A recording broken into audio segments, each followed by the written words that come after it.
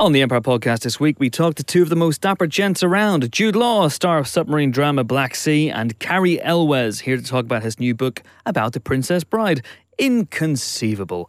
All that and the usual movie news and nonsense on the only movie podcast that thinks James Bond is playing Blofeld Inspector. Ooh, twist.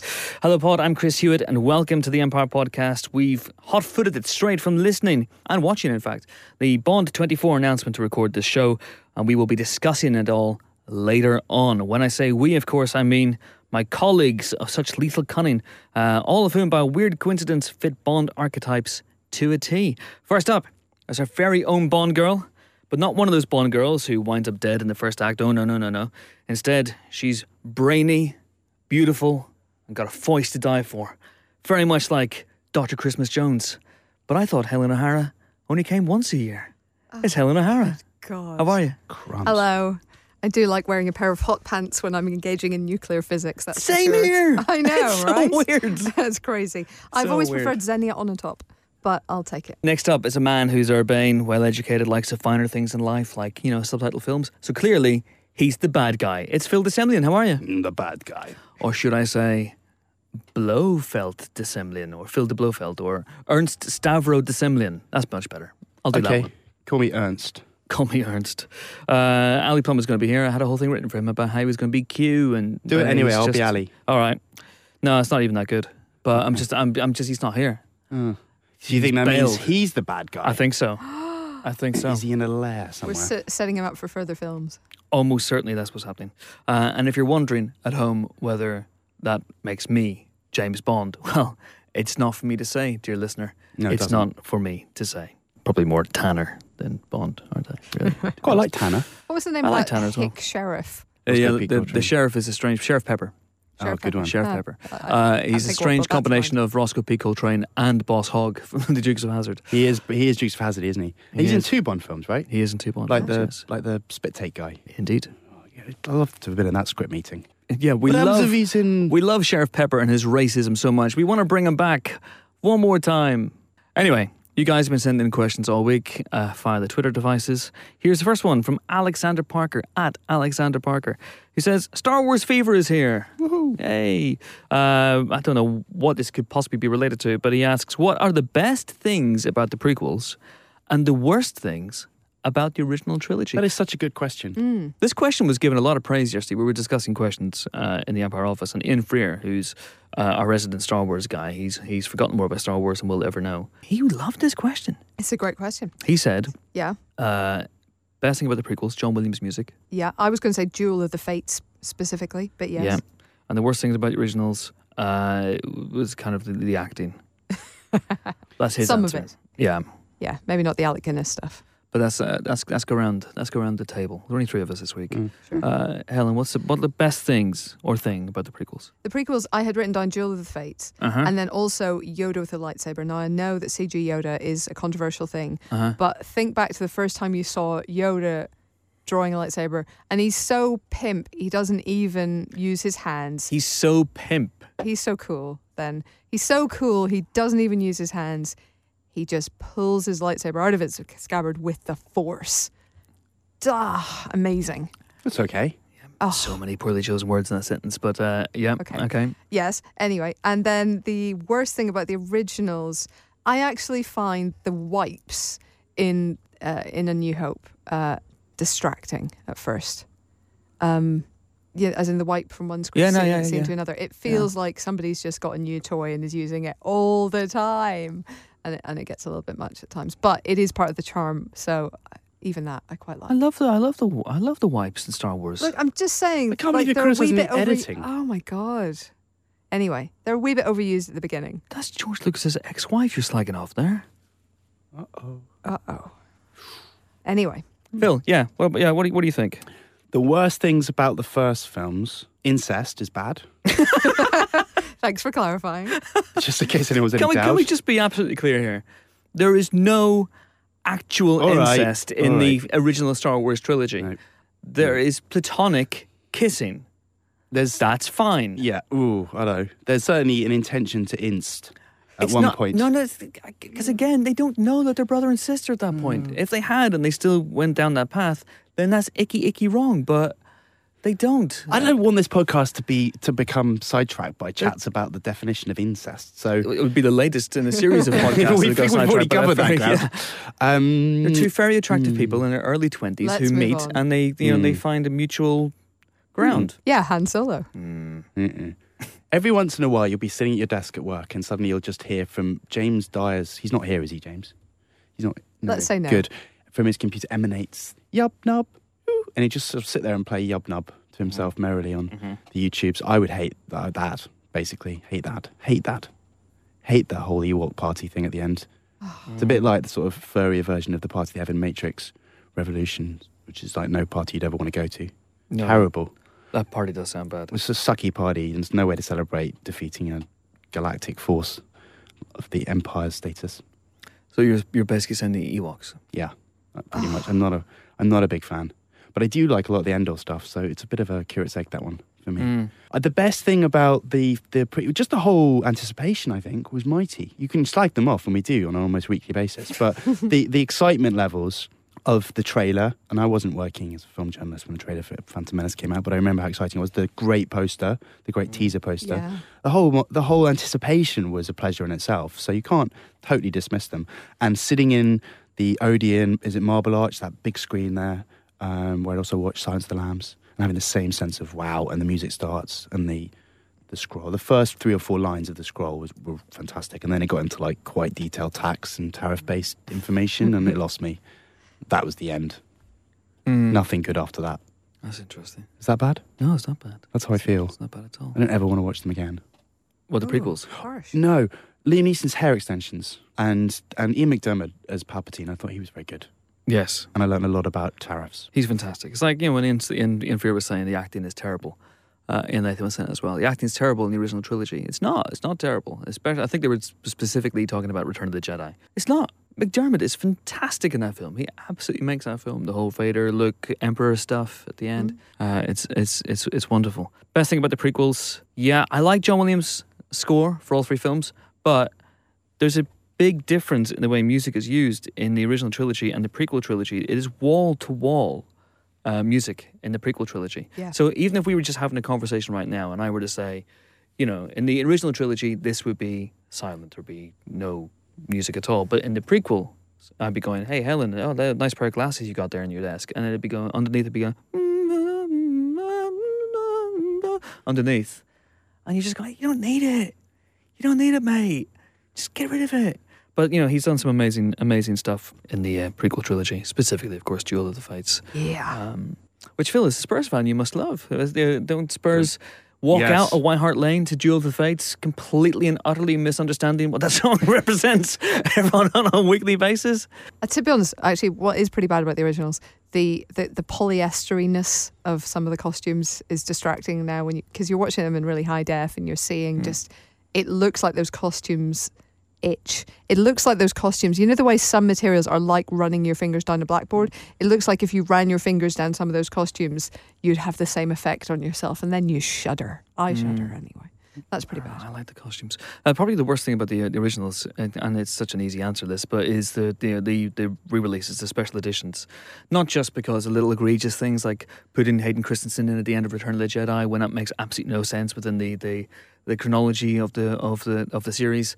But little things like Jedi Rocks, a song I love, but the CG's terrible. The CG's terrible. Size Noodles doesn't look real.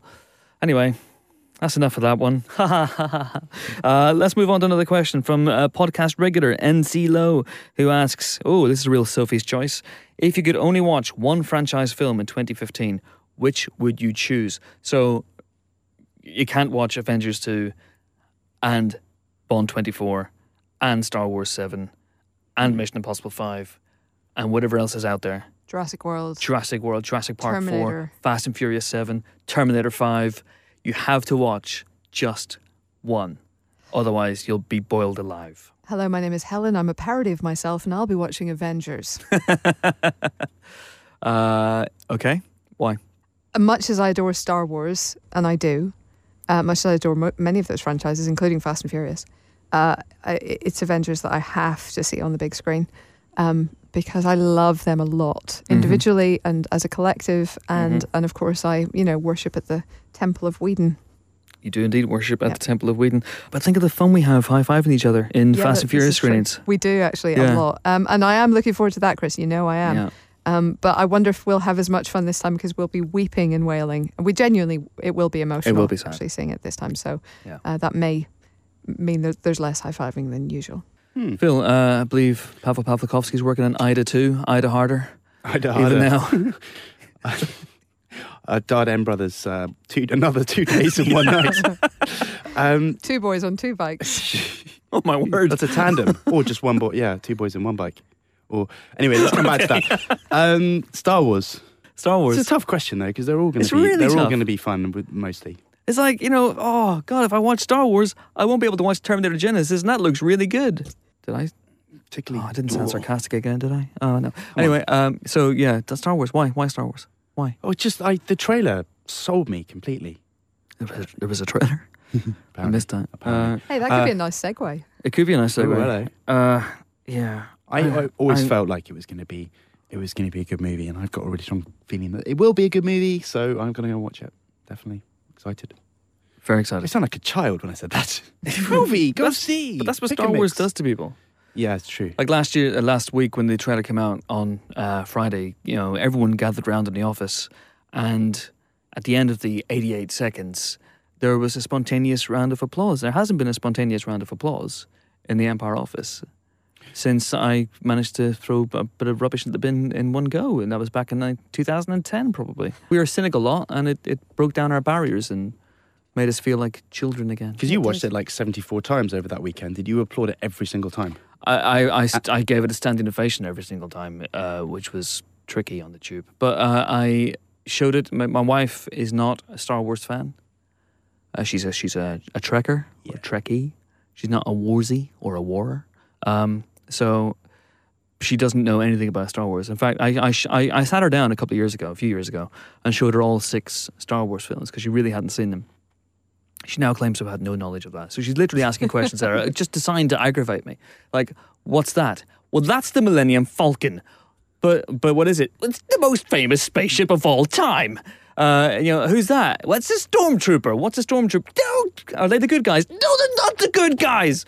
Although from a certain point of view. Perhaps. Anyway, but I don't know. But anyway, the question is, Sophie's choice. Yeah, Helen, save a seat at the Avengers. Hey, exciting. But let's be honest, we're going to see all of them. We will see all of them. God. And obviously, it's kind of temper for me as well because I don't know if I've mentioned this, but I was on set of Avengers Age of Ultron. I don't know if I've mentioned that. Phil, so kill him. It feels like something that I should watch just for completion's sake. Kill him right now.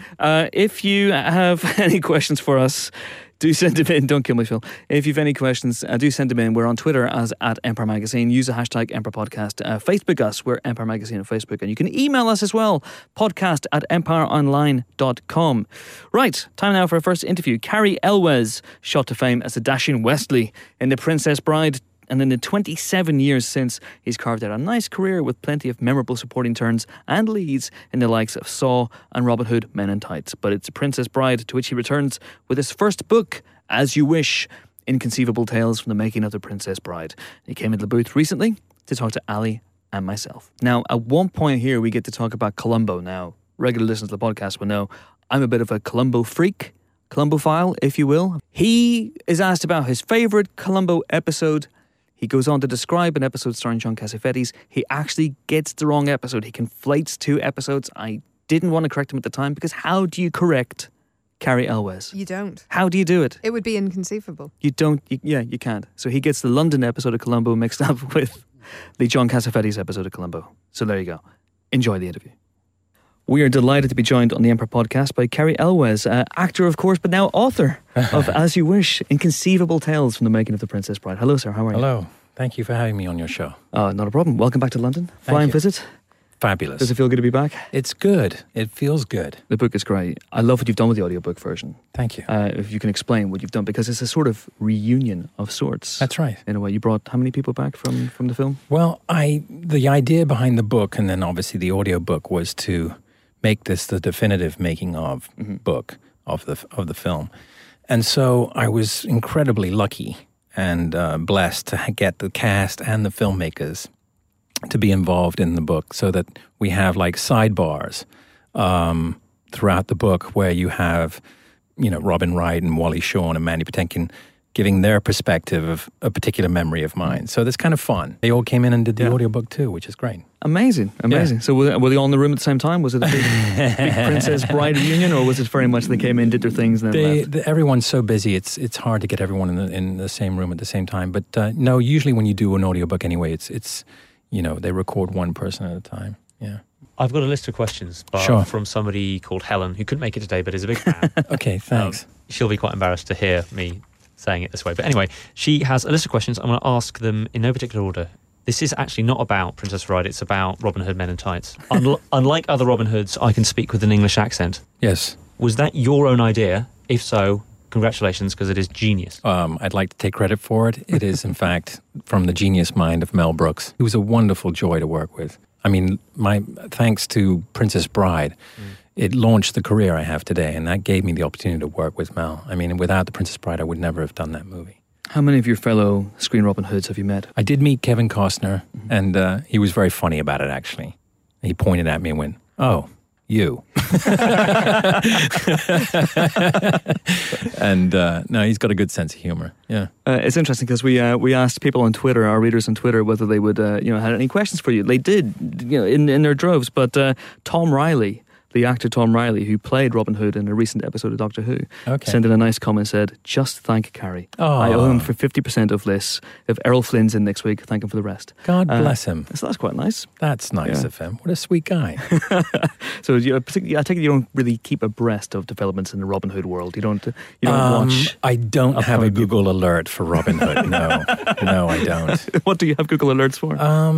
For me, it's more about, actually, at this point, it's about book sales. How well we're doing. Okay. Yeah. I've got another one from Helen here, which is on Princess Bride. You broke your toe and accidentally got knocked unconscious by Christopher Guest. How have you fared on film since? Has your luck improved? Much better. I was particularly accident prone on The Princess Bride for some reason. It's funny, when I broke my toe, I was in costume. And I had to go to the hospital, and they had to put a proper splint on it. And when I got knocked out by Chris Guest, and by the way, that's the scene in the movie when he knocks me out. I literally was knocked out. I woke up in the same room with the same doctor. And when I came to, while he was sewing up my forehead, he goes, "You're pretty accident prone, aren't you, Zorro?" So, I've fared much better since, thank God. Okay, yeah. So you haven't been back? So far, touch wood, so far, yeah. Touch wood, indeed. Just in terms of writing a book, because the 25th anniversary came and went a couple of years ago. Right. Did that set the spark off in your head? It did. Yeah. It did. I was so touched by the incredible reception that we had at Lincoln Center. And because everybody knew every line and was shouting it out in the audience and clapping whenever a new character came on the screen. And we were all asked at the end of the screening at the Q&A what our favorite moment was from making the film. And I realized, I couldn't encapsulate it really in one single moment. The whole journey for me was so joyous. And that's what I wanted to share with the fans. And how was the experience of getting it all down on paper? It was a journey in of itself. I've never written a book before. Yeah. And so this was it takes a village. I had amazing editors. I had a wonderful co-writer, Joe Layden, who was already a New York Times bestseller list, so that helped. It was an incredible education for me. I've never written a book before. Did you have to start over and over again? Did you get writer's block at any point? No, I never had writer's block, but I had trouble making the deadlines because I was shooting movies at the same time. I don't recommend trying to write a book while you're shooting films. That's not a good idea. Yeah. I can imagine it wouldn't be. Yeah. We're writers as well, and when we tend to go back over stuff that we've written, say several months after the fact, we tend to see things we'd like to change. That's true. When you were recording the audiobook, did you see things you wanted to change? Absolutely. Yeah. And it's too late by then. Not in the audiobook, surely not. Surely in the audiobook you can just riff and do what you want. Well, kind of, but not really. No, it's funny. I I feel the same way when I watch my own work, Chris, on film. I can only see my mistakes. Oh, really? But the book was, it's funny, when you read it, it's different than when you read it out loud. So I learned a valuable lesson from that. It's only a mistake if you don't learn from it. The valuable lesson is I should have sat down and read the book out loud before I turned in the final draft, which if I ever do another one, that's what I'll do. I love the idea of an improvised audiobook where it's just 4 people in a room going, shall we write this thing?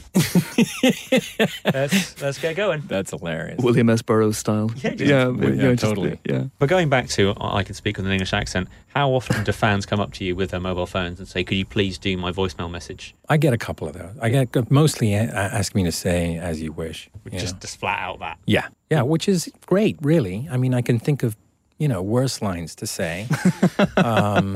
But yeah, so that's mainly that one. The film didn't really have a big success initially at the box office. So the film had a delayed success. It was thanks to VHS that we found our audience. People started renting it and then buying it and then giving it as gifts to friends and family. And then suddenly this film that had been, for lack of a better description, mostly dead for 10 years suddenly came back to life. So it was a wonderful thing. Your voice has been on the Justice League cartoon as Aquaman. Correct. First of all, yes. Hats off to the casting director. That was an inspired choice. Thank you. Have you ever been tempted to get yourself involved in any other type of comic muck? Comic muck? Comic muck. Yes, I try to stay away from comic muck. I said to my agent, no comic muck for me. I only want classy comics. No comic muck. Don't be sending me any more of that. I don't know. I can see you as desperate. Aquaman. I thought that was interesting doing Aquaman because when I did research for it, I realized there's not a lot of crime underwater. No. It's not like you have crustaceans rebelling or, I mean, yeah. True. You know what I mean? Aquaman, he poses a lot of questions. How does he What does he deal with crabs? I don't know. You know what's cool about doing voiceover is that you don't have to shave going to work. And I like that aspect to it. Yeah. Yeah, and clearly you've taken that to heart and run with it, Ali. Yeah. Yeah, no. Ali currently isn't wearing any trousers. I never do. Whenever I do my improvised audiobooks, I never wear any clothes. We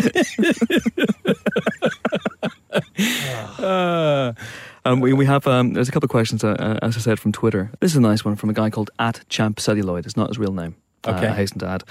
He says, what book would you read to your children or grandchildren when they were sick? Princess Bride, As You Wish, or something else? Read one of your own.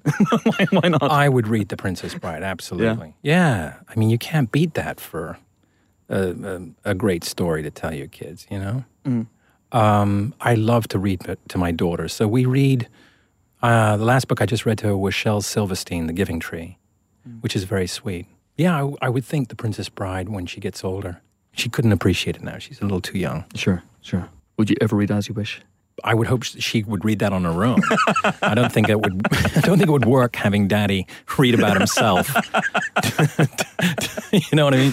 And then Daddy did this day. It's fascinating. Your father had a fascinating day at work. That would be interesting. Yeah, that would be. There's your audiobook. There's your sequel right there.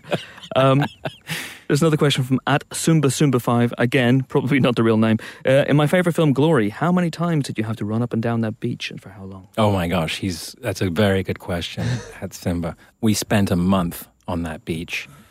First of all, it took us, I think, 6 months to get clearance to shoot there because an environmental group was protesting because there were, I think, egrets or some kind of birds were nesting on that beach, and we were disrupting their nesting season.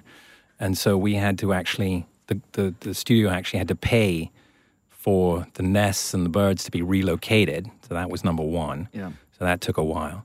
And then it was an enormously effects-laden scene because it was the storming of Fort Sumter, and it required, it was before CGI. And so we literally had a cast of hundreds and hundreds of people running up and down this beach, storming the castle. Yeah. And it took a long time, but it was beautifully done. And it was really an incredible film to work on. Yeah. I imagine there was a killer in the thighs. It was definitely hard running on sand wearing thick Civil War boots, and also in the heat, these woolen uniforms that we were wearing. So yeah, it was a challenge. Speaking of challenges, just to bring it back to Princess Bride, Yeah. I've been told that the sword fight almost doubled in length just a few days before you started to shoot it. That's right. Well, what happened was when Rob was first shown the fight sequence by our fabulous tutors, Bob Anderson and Peter Diamond, they showed it to him at half speed. And so when they timed it when he showed it to them, or when they showed it to him, rather, it looked a lot longer than it really was. So by the time Mandy and I had rehearsed it over a period of months, we got it down to like a minute 10. We were all over the place. I mean, just so fast. And when we were done, we were panting, and we walked up to Rob. We were like, "So, what do you think?" And Rob was scratching his beard. He went, "That's it?" And we went, "What do you mean that's it?" "Yeah, that's it." He goes, "Guys, I built this huge set for you here. I mean, look at it. This is the Cliffs of Insanity, the top of the cliffs. Look at all the trees and the sand and the rocks. We can't have you be in here for a minute. Go back and add another 2. So we had to go back and add this whole sequence of fighting up the ruined castle tower. Mm-hmm.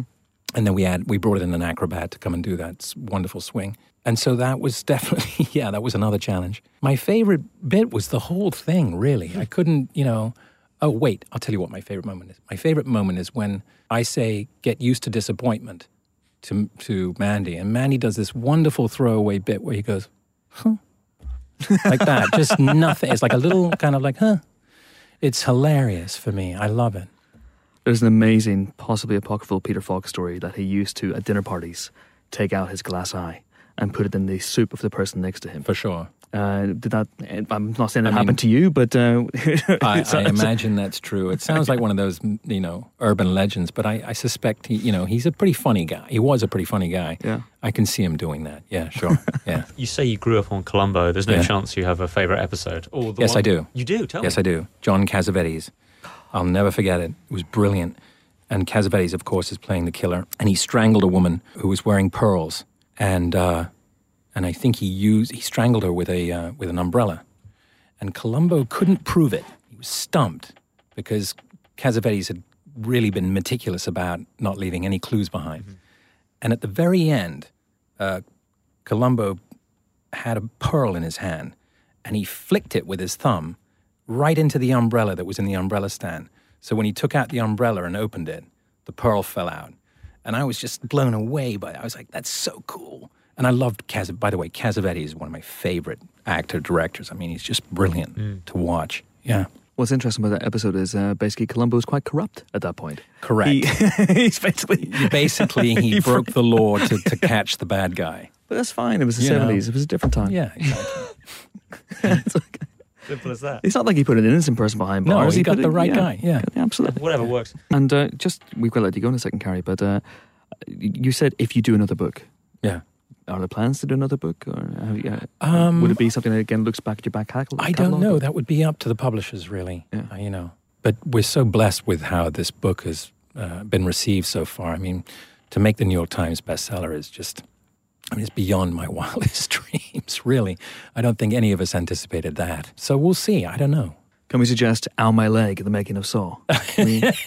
Ouch my foot? Yeah. Okay. Yeah, that'll work. That's good, yeah. All right, that's a good idea, Get Chris. cracking, and we'll see you next year. Brilliant, Cary Elwes. It's been a pleasure. Thank you so much. Pleasure. Thank you. Thank you, Alan. Thank you, guys. Movie news time now. It's been a big week. Star Wars trailer here, all sorts of other stuff there. But let's start with the big news. We've just watched, I don't think Helen you did, and I don't think you probably would have done anyway because you're not disposed towards Bond. But we've just watched the Bond 24 announcement at the Pinewood Studios, the 007 stage out there. Sam Mendes brought on his cast, his stellar cast. Daniel Craig as James Bond, Christoph Waltz as not Blofeld, Oberhauser is his name. The likes of Monica Bellucci, Lea Seydoux, Andrew Scott alongside the usual suspects. Dave Bautista's in there as well.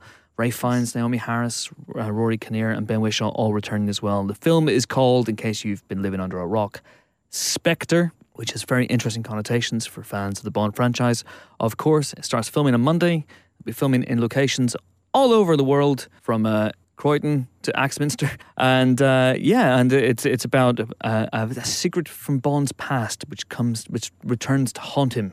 Again. Is that right? Again? Another one. And he investigates a sinister terrorist organization. What could that terrorist organization be called? I don't know. Shall I read out what it says? Go on then. Here's the official synopsis. A cryptic message from Bond's past sends him on a trail to uncover a sinister organisation. While M battles political forces to keep the Secret Service alive, Bond peels back the layers of deceit like an overripe satsuma to reveal the terrible truth behind Spectre. Okay, 2 questions. First of all, did they really say overripe satsuma, or did you add that in? I might have embellished it slightly. I was just interested, but well done. Secondly, I don't feel like any government in the world right now is getting rid of their secret services, so I'm already a little bit, sceptical. However, Monica Bellucci, I think, is amazing. So I hope that she will be Blofeld and Christoph Waltz will be a red herring. Several things about Blofeld to discuss.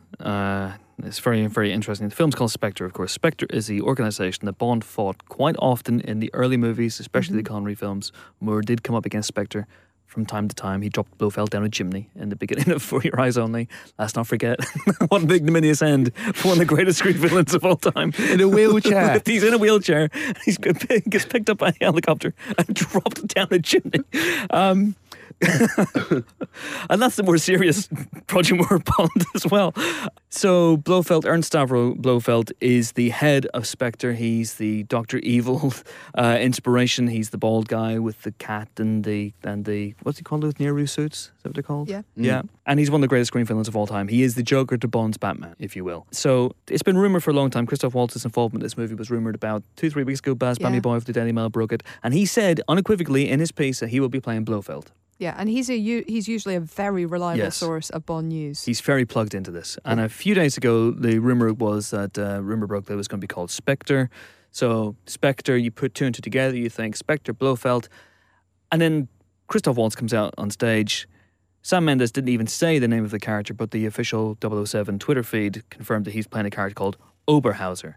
Now, can go one of several ways, I guess. He actually is genuinely playing a character called Oberhauser. He is not Blofeld. Sure. And he is a stepping stone to Blofeld in the same way, I guess, that Dr. No was a stepping stone. And we thought that Blofeld. Mr. White, wasn't it, in Casino Royale? We thought he might be a stepping stone to something, and it kind of wasn't. They kind of completely ditched that storyline with Quantum and the whole idea. Or he is Blofeld, and they're just lying to us in the same way that John Harrison and Khan and all that sort of stuff. Yeah, they're pulling a Harrison. Yeah. Or he's not Blofeld at all, and there is no Blofeld, and we're just going to wait a few more movies to see him. But it feels to me that it's going to be, he's Blofeld. At some point in the movie, he'll be revealed as Blofeld. I just wish they'd come out and said. I just wish they'd come out, they've already said Spectre. Sam Mendes with a little smirk in his face said Bond fans will know what that means.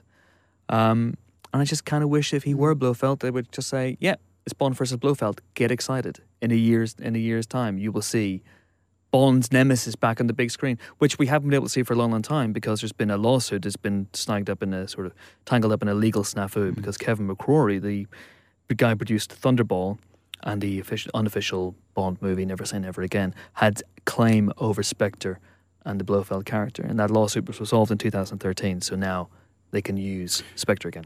Presumably where Quantum sprang from as a kind of quasi-Spectre. Absolutely. And I still want them to bring that back because I'm still just frustrated by that movie, but I guess that's consigned. I think Quantum of Solace now, in a weird way, feels almost like a movie that didn't happen. It didn't happen. It didn't exist. It's and a you free just radical. Kind of skip over it. Jettisoned from the Bond universe. Yeah, it is in a way. It wouldn't kill them to tie it in again. I mean, if they really wanted to, I don't think. It wouldn't be too difficult because it didn't make any sense. So, But then again, you look at all the Bond films, apart from the odd one or two, it's very rare that a Bond film is episodic in that nature. It's very rare that an event in one Bond film carries over to another Bond film. Obviously, on Her Majesty's Secret Service, he gets married and, if this is a spoiler for a film made in 1967, I apologise, but his wife gets killed at the end of the movie by Blofeld. Oh my God! And then at the beginning of For Your Eyes Only, the Moore Bond is at his wife's grave side, and then it all kicks off. And he drops Blofeld down a chimney.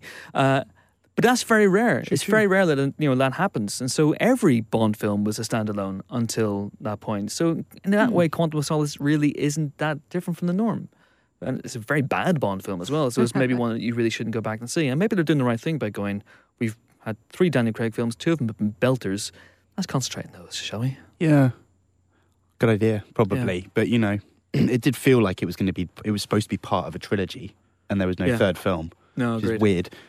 But this one, I don't know why you mentioned on Her Majesty's Secret Service. It's probably the snowy locales they're talking about shooting in Croydon, obviously, but also in the Austrian Alps. So, some of the old school Bond skiing type and tobogganing type activities. We'd hoped there'll be some tobogganing. I don't know. Inception obviously riffed on Her Majesty's Secret Service quite a lot with the snowy stuff. So I wonder Bond muscling back into that Nolan's already kind of modernised and used. Yeah, it'll be interesting. And also, of course, this will next year be following Everest. So we'll have seen what will hopefully be some really good snowy mountain action quite recently at that point. So they may well be on the lookout to make sure that they don't sort of repeat beats that we might see there. But presumably it'll be a very different affair. That's actual climbers, in the real world as we know it. And Bond is something slightly different. But, yeah. Yeah. I'm sold on this. Yeah. It sounds like I think it's in safe hands. It's in the same hands as Skyfall. Different DP, different editor, but otherwise, Otherwise, the same pretty much guys. the same guys. Yeah. The DP, he's got an awesome name and is a very talented DP.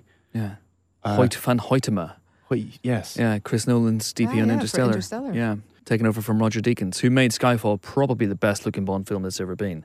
Of course, there's honestly I could talk for hours about this, but there's a pressure in this movie in a way that there hasn't been with any of the other films.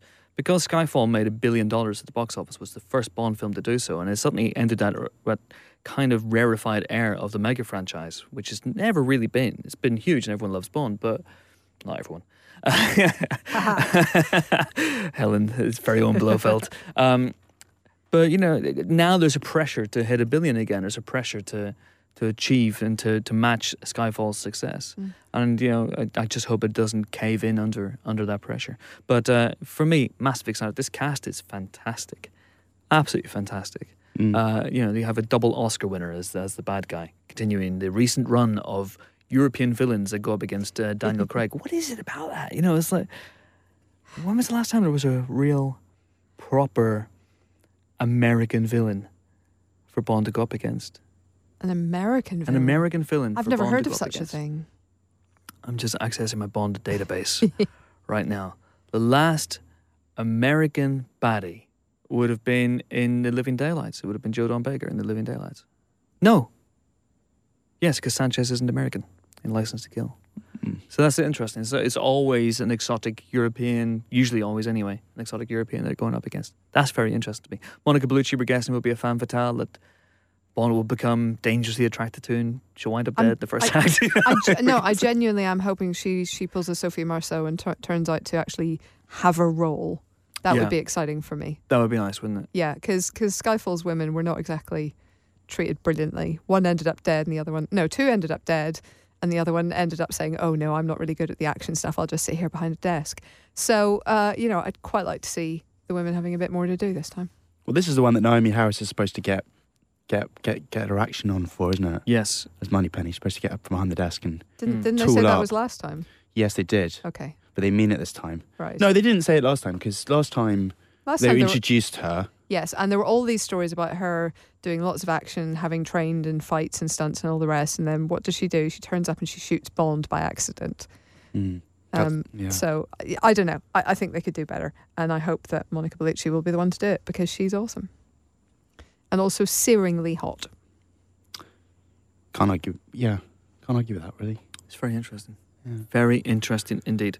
Looking at the synopsis, the cryptic message from Bond's past. I think it's an email from Blofeld going, it's like Hello. on Friends Reunited, if that still Yeah. exists. A cryptic Facebook message. Blofeld's on MySpace. I got that picture of us when we were really drunk that time. You take your pants off. A cryptic Facebook poke from the past. I was going to say it would probably involve Ben Whishaw early on as Q decrypting it. Or Oh, yeah. getting involved in the decryption in a kind of, hopefully a giant imitation game style device. But if it's a Facebook message, you probably won't need that. Yes. Just read it. Yes, I imagine you would. Then it wouldn't be cryptic. Let's move on from that. A cryptic DM from the past. Suicide Squad. Wait, Attack. Jobs movie. Steve Jobs movie. Hooray. There's very little news on that front, I'm afraid. Although Christian Bale has been promoting Exodus and he's explained why he turned it down. Great script, he said. But sometimes you have to realise that you're not the right piece of the puzzle, apparently. Fair enough. So there you go. Suicide Squad casting has been announced. I know we've all got some feelings about something we didn't realise we had feelings about, which is Suicide Squad, which I'd never really heard of until about a month ago. People that we thought were going to be in it are going to be in it. Jared Leto's playing the Joker. Will Smith is on board. Tom Hardy, Margot Robbie, Jai Courtney, Cara Delevingne are all involved. It's a good cast. It's a very good cast. Yeah, it's a surprisingly solid cast in the sense that it's a surprisingly big couple of names in there for what is, sensibly an ensemble piece. I think, Chris, you were the one who immediately reacted going, are they going to spin these guys off? Particularly Will Smith's character. Yeah, I slept on it for a bit and thought about that. Yeah, it seems weird to me that I don't imagine that Will Smith and Tom Hardy, two huge A-list stars in particular, have signed on for one movie. It just feels to me like... But at the same time, it would be weird to me that a film that has been compared to The Dirty Dozen by its own director in the past... It would be weird to me if it didn't have a body count. Now, you can't kill the Joker. And if you do kill the Joker, he certainly shouldn't die in a film that Batman isn't in. Yeah. So let's take him to one side and say the Joker is not going to really fit in with the rest of the team. One of these things is not like the others. These are all bad people, but the Joker is something else. And that's going to be cool. So maybe Tom Hardy and Will Smith have signed on knowing that their characters will get killed in the context of this film. It's a film called Suicide Squad, right? Won't be. So you'd imagine. Yeah. You think they're going to change the title? Yeah. You think they are? I can't see a film called Suicide Squad. It's a fair point. It's a fair point. Putting the word suicide in any title is going to get some people's backs up, and it's going to be quite contentious. But anyway, it's a film called Suicide Squad. The team itself will be called the Suicide Squad, right? Okay.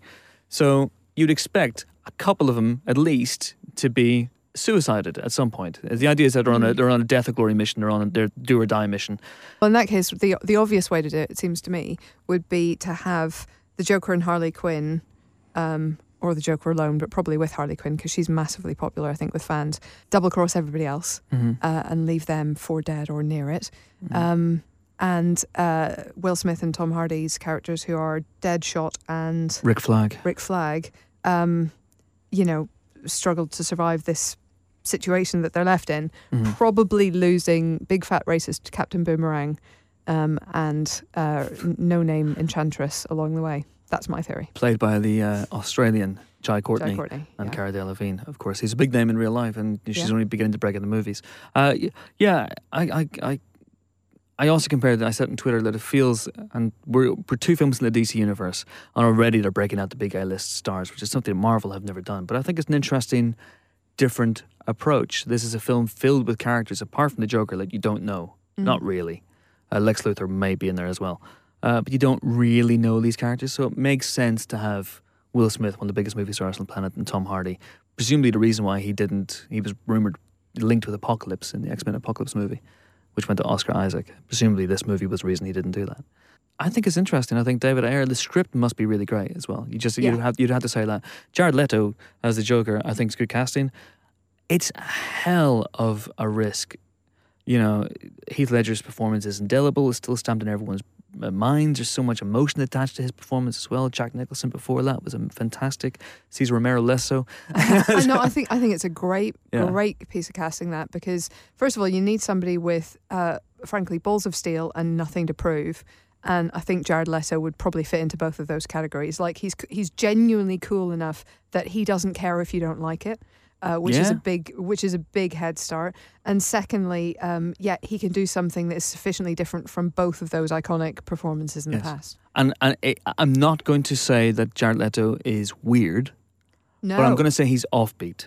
He's unusual and unique, and I think the Joker needs that. The Joker needs to behave in a way that is unlike any human being you've met. And I think Jared Leto is good casting indeed. And from Suicide Squad to more Marvel casting news. This is a confirmation that Benedict Cumberbatch has been cast as Doctor Strange in Doctor Strange. That's something right. that was rumoured weeks ago, but clearly it just took them a long time to get him in a room and sign on the line that is dotted.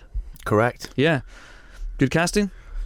Very good. Yep. It would have been better if they'd cast someone from the feature I wrote saying 8 with 9 people they should have cast for Doctor Strange, which I wrote about a month ago. Who did you put in that? Everyone was on that list apart from Benedict Cumberbatch. Because you had insider knowledge and you didn't want to tip your hand? Yeah, maybe a little bit. Yeah. I thought maybe I'd throw a curveball with my Great Mumford from the Muppets suggestion. Oh, that's a good one. Yeah. Was Marcus Mumford on the list as well? No, it wasn't just people called Mumford. Oh, really? It was, Okay. there had to be a magical connection, which is again why Paul Daniels was there. Paul Daniels would have been an amazing Doctor Strange. What about the Great Soprendo? Great Soprendo didn't make it. No? No. What about Martin Daniels? Who is that? Paul Daniels' son. Is he? Magician and entertainer. How do you not know I this? didn't know that. How do you not I don't know. I didn't know that. I didn't know magic ran in the family like that. He's like his dad, but not as talented. And if you took the hair of Bucks Fizz, all of Bucks Fizz, and put it on Paul Daniels' face, Yeah. that's Martin Daniels. This is good casting. He's a very, very good actor. It's interesting that he's signing up for another franchise, because Doctor Strange, we know, will be in many other Marvel movies. I wonder if he's going to show up first in his actual own movie, or whether, like Black Panther, he's going to show up in Captain America Civil War, or even Avengers Age of Ultron. Who knows, Phil? Who knows? Well, I guess hopefully Kevin Feige. Hopefully Kevin Feige, and hopefully Scott Derrickson, the director as well. The director. But yeah. I think it seems there seems to be some negativity around it on the internet if you There look is, closely enough. But you know what this is? This is that old thing of building someone up and knocking them down. And some people on the internet seem to be a little sick. It's almost as if there's been some sort of Benedict Cumberbatch overexposure. And yes, he is in a lot of things, and he's been everywhere, but he's a great actor and seems like a really lovely guy. Why would we be sore about getting to see more of him? I don't know. I mean, Doctor Strange, a bit like Suicide Squad, kind of needs a big name, doesn't it? It needs big names. It does. I would argue, though, that Benedict Cumberbatch is not the A-list star, for example, that Tom Hardy or Will Smith are for Suicide Squad. He's still, I think, at that sort of Marvel level of, he's a guy, you know him, we'll put him in the movie, and maybe that'll make him the big, huge star. He's massive, and obviously, if you mention Benedict Cumberbatch in the tweet, or you hashtag Benedict Cumberbatch and Twitter goes nuts, or and there's loads and loads of memes of Benedict Cumberbatch, but he hasn't opened a film yet. You know what I mean? He hasn't really done that. He hasn't really had that huge movie hit under his belt. Obviously, he's Sherlock, and obviously he was in Star Trek Into Darkness, but you can't attribute the success of that film solely to him. So, if you plot his trajectory, yeah, that's a difficult word to say in the morning. It is. From Atonement, when he first caught the eye, to now, I mean, it is, he's heading at speed into that sort of terrain, I would say, into the stratosphere. So Marvel probably are well aware of that, and they want to hitch their wagon to somebody who's moving in that direction. Good. I got a tweet this morning. Did you? From at City Harbour 18. Because obviously we recorded the whole podcast on Friday, not on Thursday. No, no matter what you may say, we haven't just come into the booth to talk about Benedict Cumberbatch and Doctor Strange specifically. That's disabuse people of that notion. Anyway, City Harbour 18 says, started for 10, okay, has now given Marvel, not the MCU but Marvel Films, Professor X, James McAvoy obviously, Maya Hansen, Rebecca Hall of course in Iron Man 3, Howard Stark, Dominic Cooper in Captain America and Agent Carter, and now Doctor Strange. so that's really interesting to me. It's like it feels to me almost like the patient zero of superhero movies. It feels yes. like, so I began to wonder what's the movie pre-superhero movies that has the highest interesting proportion of people who went on to become Avengers and whatnot. It might be Starter for 10. That might be the sort of the nexus of the superhero universe. Of course, Bamba Gascoigne was the original choice for Iron Man, wasn't he? He was the original inspiration for Arnim Zola in so many ways. Wow. Actually, I had that conversation with I had that conversation with a gratuitous name drop. Toby Jones, asking about Arnim Zola, and I'd say that he could actually be exist in the same universe as Captain Mannering from Dad's Army. Wow. And he was like, "You're dead right. He could. He could. They could sort of coexist. They could cross over. I'd love to see that. Dad's Army versus Hydra. Hydra. Star Wars trailer. What's there to say about the Star Wars trailer you haven't heard? People say it a million times. We've already said it made us feel like kids. Yeah. 88 seconds. I've watched it loads. Yeah. Helen, you loved it? Yes, I did. Yeah. I was on a set visit underground and had to looked at my watch and was like, I'm sorry guys, I've got to step upstairs for a minute and get some phone signal right here. It's really exciting. It looks like Star Wars. It feels like Star Wars. I love the ball droid. He's a bowler. I think Boyega and Ridley look right. I mean, we can't say any more about them at this point. I am a huge fan of Oscar Isaac, so seeing him behind the controls of an X-Wing is exciting. Yeah. And also just like X-Wing, doing a sort of Dam Busters run and, Millennium Falcon dogfighting in a planetary atmosphere. It's cool. This is exciting stuff. Interesting there was no space in the Star Wars trailer. That was interesting. And also I like the fact that J.J. Abrams has withheld Han, Luke and Leia and Chewie for the time being. Because that was an initial rumour as well that they were going to flash up at some point in the teaser. I think it's good to get us excited about the new guys. Yeah. And then, show us what has happened to the old guys down the line. Of course, we dissected the trailer, as did everyone else, in forensic detail. Do go to the Empire website to check out our coverage of the Star Wars trailer. And I imagine there'll be another one in about 6 or 7 months for us to all go gaga over as well. Just felt very confident to me, which I think is encouraging. Like to open with just desert space and hold the shot for a good couple of seconds before John Boyega's head appears in frame. That just feels like that's just exuded a confidence. It wasn't rushing anything. It knew what it wanted to do, and it did it brilliantly, I thought.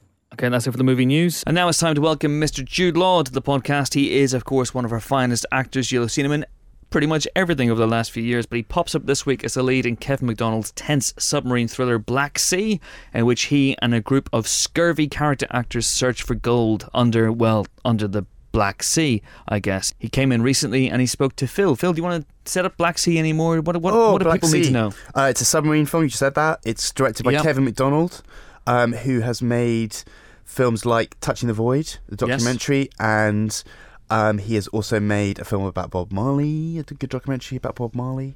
And that was Marley and Me, wasn't it? I really liked that one. No. It was just called No. There was no me. There was no dog. Just Bob Marley, called Marley. He has made some feature films as well. He also made The Last King of Scotland, which I'm sure a lot of people have seen. And this film stars people like Ben Mendelsohn and Michael Smiley, and of course Jude Law. It's got some strong Russian actors in it as well. Yeah, I know you're going to be reviewing it later on. So okay, won't give too much more away. And we recorded it underwater, hence the sound is a bit squiffy. So apologies for that. Yes, we should say this is actually a serious apology. There are slight sound difficulties with this. Not huge. You can make out what everyone's saying, but it just might be a little loud, little peaky. It might be a little bit peaky, but sorry. But it's still a very fun interview. So do enjoy. I want to congratulate you on Black Sea for 2 reasons. One, it's a taut, tense submarine thriller, and it kind of grips you throughout. Good. But also, you make a cable knit jumper totally badass, which is no easy task. The blue one. I love that. It's a good jumper. Gee, I don't know. You think about how do I do that? That was probably, you're right, that was probably the greatest achievement of this whole film. Jeans and a cable knit. But also, anything with a nautical touch, you got to have the cable knit in there somewhere, haven't you? Ideally. Lots in the script, I'm sure, that attracted you straight away, and a great cast of top character actors. Yeah. You play a Scotsman, the best Scottish accent in a submarine film since The Hunt for Red October, and Sean Connery. Playing a Russian who sounds like he's from... I was reading on IMDb that your, I don't want to miss any, great-great-grandmother was Scottish. Is that true? No. I'm so weird. It's so full of crap. Who's written that? It's IMDb. I don't know what to tell you. My mother's Welsh. But first of all, you're absolutely right. It was a great script, and there was so much that appealed to me. There's a sort of massive social commentary to the whole piece, wrapped up within a heist movie, which is also a kind of thriller because you're on a submarine. If anything goes wrong, it's curtains. So the tension level is already there. But there's a kind of social drama too, in that these are desperate men with massive skill sets, but kind of unwanted by society, being screwed over by the American banker, who's kind of plotting to steal it all anyway. So there are all these layers to it. Kevin, who's a great director, and I've been a massive admirer of his feature films and of his documentaries. We were working early on at creating the backstory for Robinson, and it seemed to make sense that he have this kind of gravitas and this sort of background that give him a sense of both growing up by the sea, but also kind of don't mess with me earthiness and because Kevin MacDonald's Scottish. It just felt like I was in safe hands, and I was like, okay, if I fall, will you catch me? Right. And so we set him in. We made him a Scot. Yeah. So would he just say, Jude, that was pish, if you get it wrong? Basically. Right. Or hauled me back in to redo little bits, like, listen to this one, I think you dropped it there. Getting through those hatches at speed. Yeah. Were there any sort of accidents early doors? Luckily not, because it was unforgiving metal. I mean, if you ever hit anything, it hurt, because everything's sharp or just very solid. There were no accidents. None at all? No, Wow. none, luckily. I was thinking watching it that, you know, the cast was great, as I mentioned. You know, people like Michael Smiley, Ben Mendelsohn's fantastic, Scoot McNairy. All you guys together in a very confined space, a bit like Aliens, or a bit like Alien almost. It's going to sound maybe a bit highfalutin, but your theatrical background helped, because hitting your marks, and it's sort of balletic, I guess, having to get around this really tight space. To be honest, that the pressure was more on Chris Ross, our DP and camera operator, because he was the one kind of weaving in between us all. And it's interesting that you bring up my background in theatre, but at the time I was doing prep as well for Henry V, which I went on to play just after I filmed this. And in my preparation for Henry, I suddenly realised that there were slight strands of him to Robinson, leading men to battle and rousing speeches to both, to get them to follow him, and then also to die with him if needs be. And it kind of worked. Henry V wasn't such a class warrior, though, as Robinson. No, well, certainly not. With Robinson, tinges of Ahab.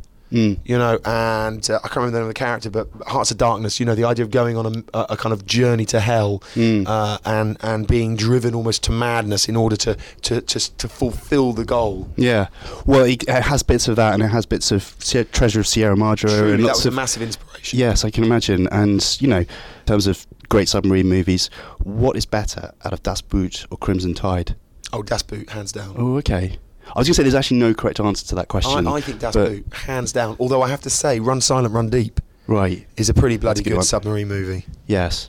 So if it's back to Jude Law to watch Das Boot, is it the 9-hour version? Or yeah, why not? This year you've been super busy. Next year you're going to be super busy. No, I don't know what I'm doing yet. Do you not? I don't. Well, you've been linked with, obviously, the King Arthur. Guy Ritchie's King Arthur. Is that not... That's a rumour. Because they're saying you're the bad guy. That's a rumour. Oh, okay. Yeah.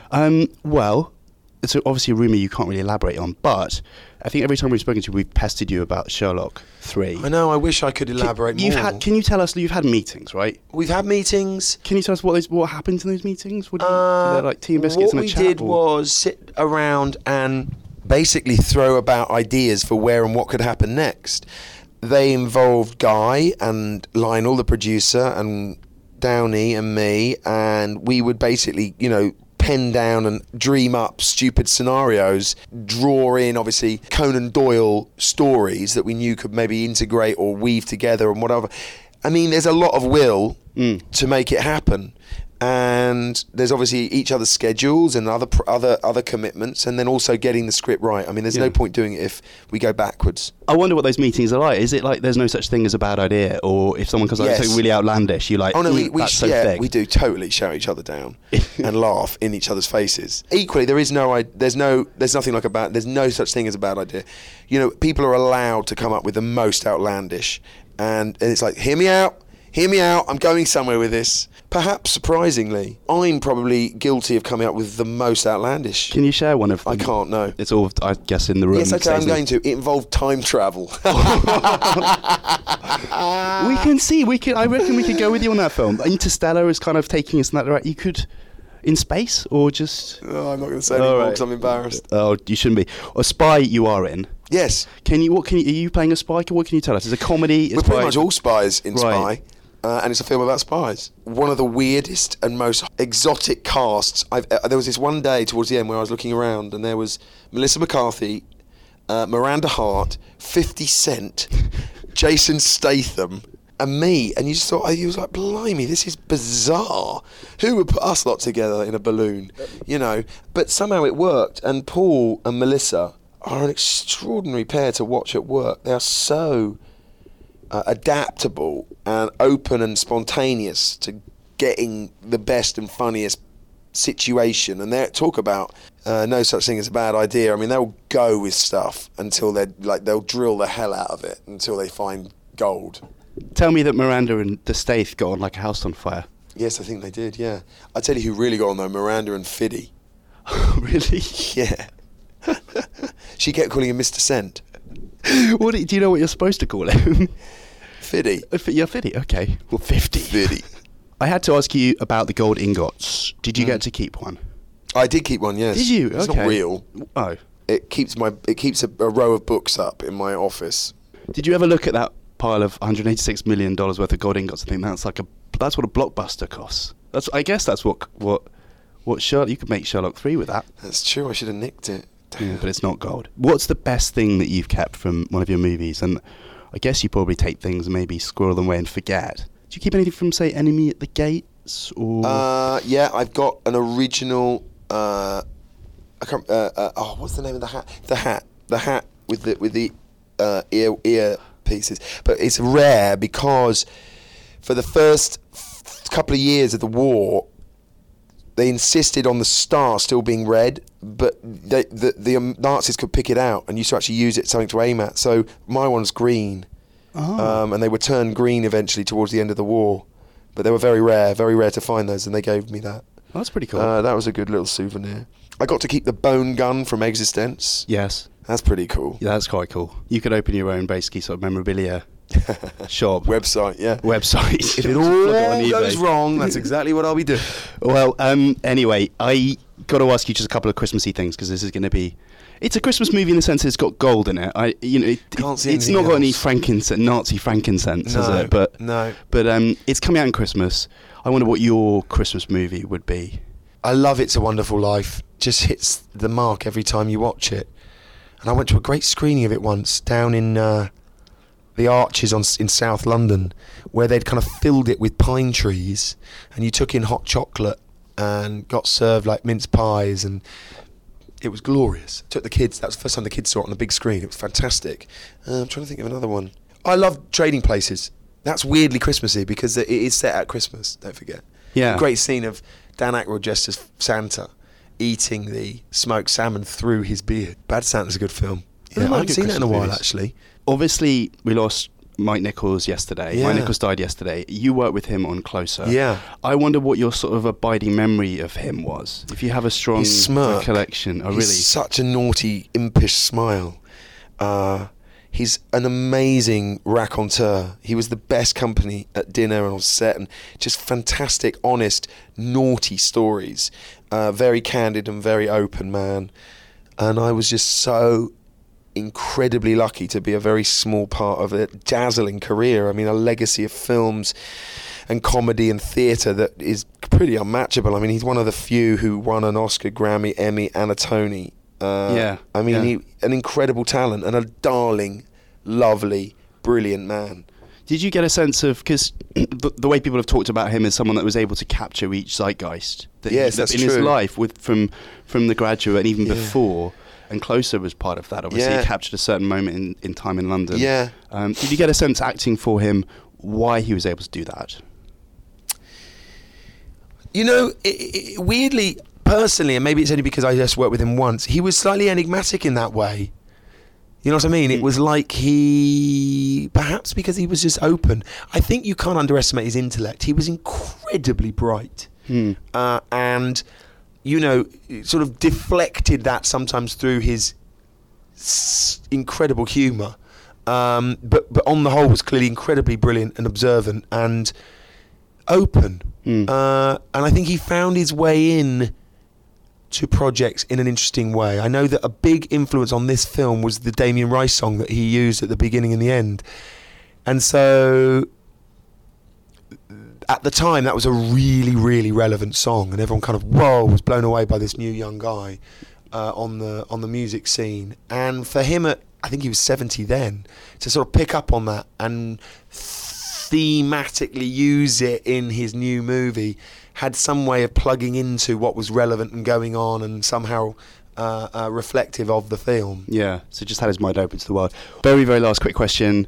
The line from Don Hemingway that sticks with you the most?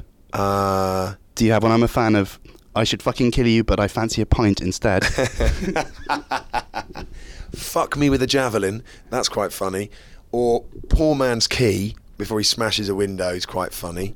God, there are so many. The one that always made me laugh was, fuck off, Dickie, you fucking fuck. Go fuck yourself. There you go. Merry Christmas, Jude. Thanks for joining us. Pleasure. Okay, let's start talking about this week's movie releases with Black Sea, shall we? Phil? Black Sea is one of those kind of old school men on a mission movies, sweaty, clammy, subsea adventure, boys' own type thing. It's directed by Kevin MacDonald, who has obviously directed documentaries and feature films and has a kind of documentary style, which I think works really well with this. The story that's bare bones is Jude Law has been laid off from his job as a salvage guy who gathers a team to find some Nazi gold at the bottom of the Crimean or the Black Sea. Otherwise it'd be called Crimean Sea, wouldn't it? Yes. To find some gold at the bottom of the Black Sea. And he collects a crew, half British, Scottish, half Russian. So there's some obvious points of friction. He's also got Ben Mendelsohn, who's a lunatic, not in real life, in the film. So some obvious points of, he is actually a psycho. I think at one point he says, I am a psycho. Is this before or after he gets in the submarine? Because if I was doing a job interview and someone said to me, I'm a psycho, mate. You say that there's a line where they go, we need that guy. He's nuts and a psychopath and he'll probably kill some of us, but he's the best there is. So we've got to take him. He's the best there is at killing some of us. So, okay, on the one hand, he's good at submarine stuff. On the other hand, he'll probably slaughter us during or before or after we get the gold. But we'll take the chance. So it's that kind of movie. It's a bit preposterous, but it knows it's a bit preposterous, and it's kind of fun with it. There's some good sequences at the bottom of the bottom of the sea. Rust Bucket, crappy old submarine that they take is a character in itself, and the way that they all kind of, the claustrophobia and the clammy tension kind of gets under your skin. But Kevin MacDonald is, I think, a very good, very, very adroit filmmaker. He keeps it rattling along nicely. And, some of the character beats are a little, perhaps not as sophisticated as they could be. It's not Das Boot. It hasn't got 9 hours to get to know these people. But it knows what it's doing and it does it very effectively. And we've given it 4 stars. Is it a laundry list of submarine movie cliches? You know what? It's funny. And we talked about that with Jude Law. There's no pinging. There's no bit where he says up periscope or down periscope or... Down Periscope, of course, being the greatest submarine movie of all time. Yes. If you haven't seen it, check it out. It's also Kelsey Grammer's 4th best film. What even is the point of this if there's no pinging? There's no pinging. There's no pinging whatsoever. There's no bit where there's a ship. Actually, there sort of almost is a bit where a ship passes over and they're all staring sweatily at each other, just sweating quietly. But it does try and tap into the same kind of men on a mission sort of vibe as, for instance, Wages of Fear, Treasure of Sierra Madre, those sorts of films. It's perhaps not really on that level, but it's a very passable night at the cinema.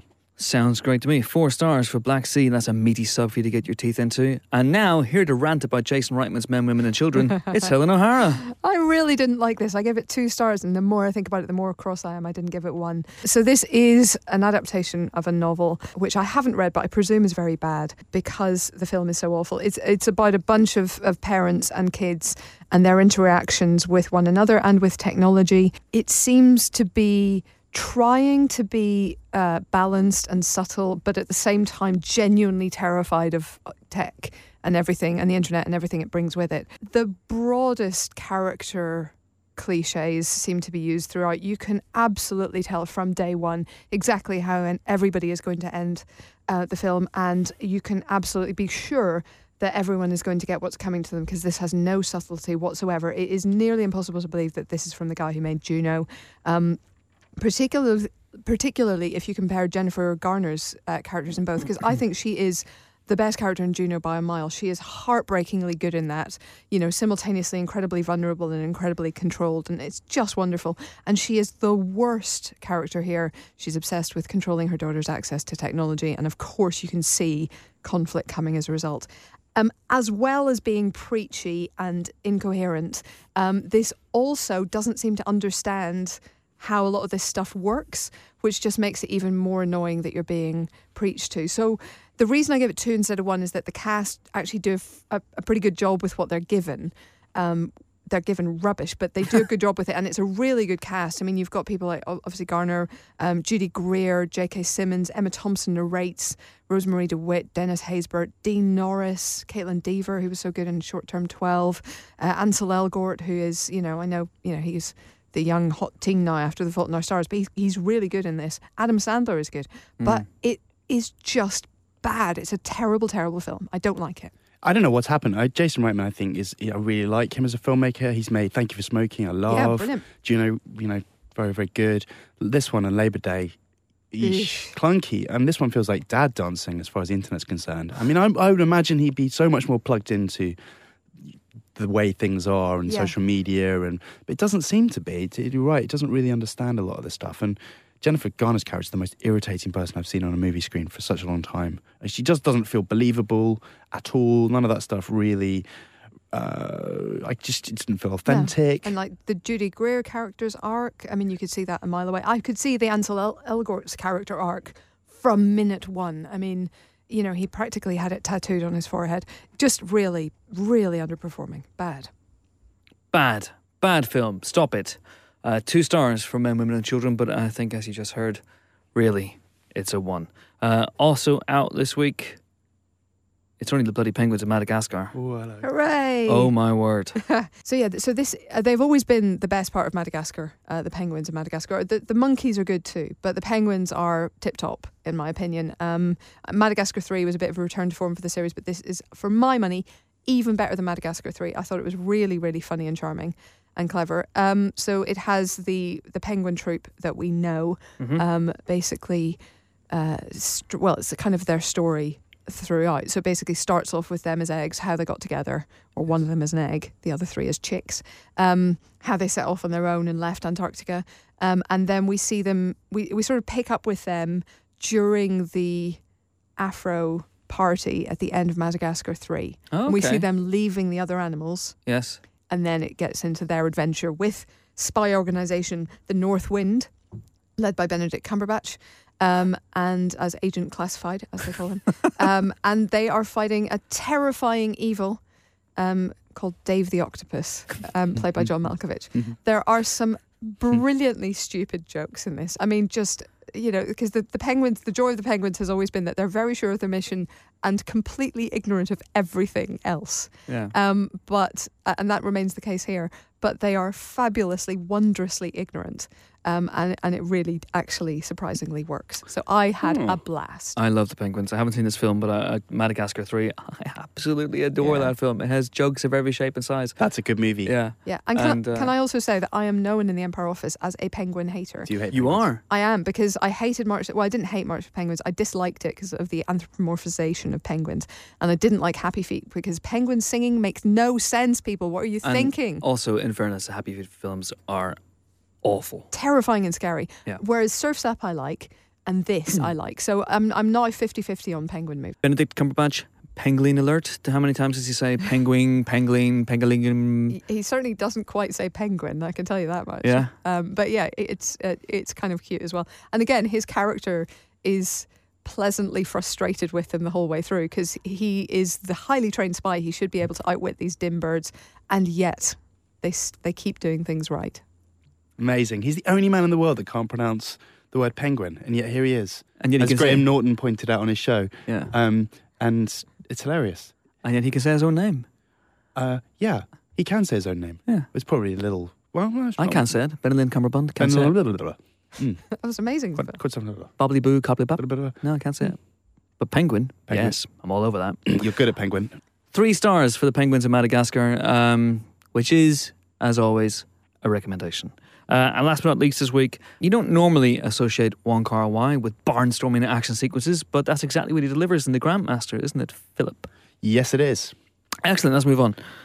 Or do you want, say more about it. A bit more. I'll say a bit more. Wong Kar-wai, if you've seen In the Mood for Love, you'll know that this man is one of the great stylists of our time. If you haven't seen In the Mood for Love, you have to watch that immediately. Yes. And Chungking Express. Everything he's done has a really, really, really definitive, graceful, balletic style. So you'd think actually doing an action movie about about Ip Man, the martial arts genius. You can see how that would, gel nicely together. I think where this film falls down, and the action sequences are phenomenal, it's always raining outside. It's like London. He's dressed a little bit like Michael Jackson in... Smooth Criminal. Thank you. In Smooth Criminal, as he just unleashes... like Michael Jackson in...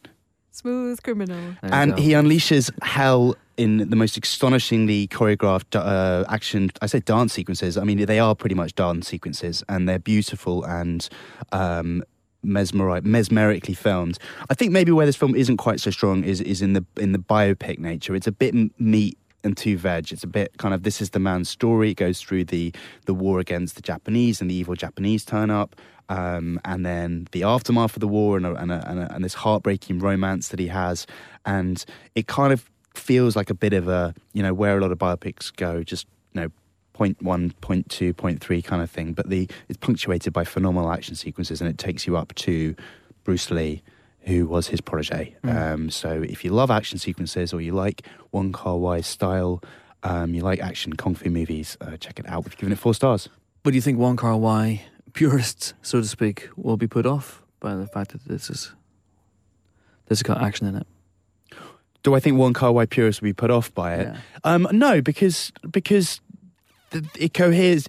There's a clear kind of Wong Kar-wai stamp on this film. It isn't. It isn't a Zhang Yimou action movie in that sense. It isn't a big outdoorsy, historical, fantastical adventure. It's very much a character study of this guy that has beautifully choreographed action sequences. So I don't think so. I think Wong Kar-wai fans will get a lot out of it. To me, it's not really up there with In the Mood for Love. I don't know if a biopic is necessarily the best subject for Wong Kar-wai. Yeah, potentially. I think he's got more of a... He needs to be freed from the constrictions of having to follow a man's life. He's more of a visualist and has this incredibly fertile kind of creative imagination. And sometimes you feel like you're a bit on tracks with a biopic because you have to go through a guy's life. I was a little frustrated at times with that, but Tony Leung, Wong Kar-wai, you go and see those films if you're into hit cinema. Absolute mundo. Right, 4 stars in for The Grandmaster, and also out this week we have St. Vincent, which stars Bill Murray. He is fantastic in it. The rest of the film, sadly, not so good, but it's okay. 3 stars for St. Vincent. And kids' film Get Santa, directed weirdly enough by Christopher Smith, the guy behind Triangle and Creep and Severance. He's switched gears, let's put it that way. It's about Santa, played by Jim Broadbent, who goes to prison. Which seems funny in itself. Sadly, we didn't find it that funny. We gave it 2 stars. 2 stars for Get Santa, which I guess means if you really want to go see a great family film, Paddington's still out there. Paddington. And Paddington did really well this week. It won number 1 at the box office, 5 million opening weekend. Yeah. Fantastic. If you haven't gone and seen Paddington, go and see Paddington. And that is it for this week's Empire podcast. Join us next week for more film-related fun, when we'll be joined by Evangeline Lilly, star of The Hobbit, of course, and the forthcoming Ant-Man, but she'll be here to talk primarily about her new book, her new children's book, The Squicker Wonkers. Very, very interesting. I think it is interesting. Yeah. It's interesting. Interesting. Yeah. She's deviating, branching out. And also British actor Benedict Wong, who's one of our favourite 27%ers. You'll have seen him in the likes of Sunshine and Prometheus and the IT Crowd. Pops in to talk about his new Netflix show, Marco Polo, in which he plays... Kublai Khan. In which he plays Kublai Khan. So that's also going to be fun. Until then, it's goodbye from Helen. Toodaloo. It's goodbye from Phil. Goodbye. And it's goodbye from me. I'm off down the bookmakers to put money on Christoph Waltz, turning out to be Blofeld after all. Bit of a punt. Just might pay off. See you guys next week. Bye.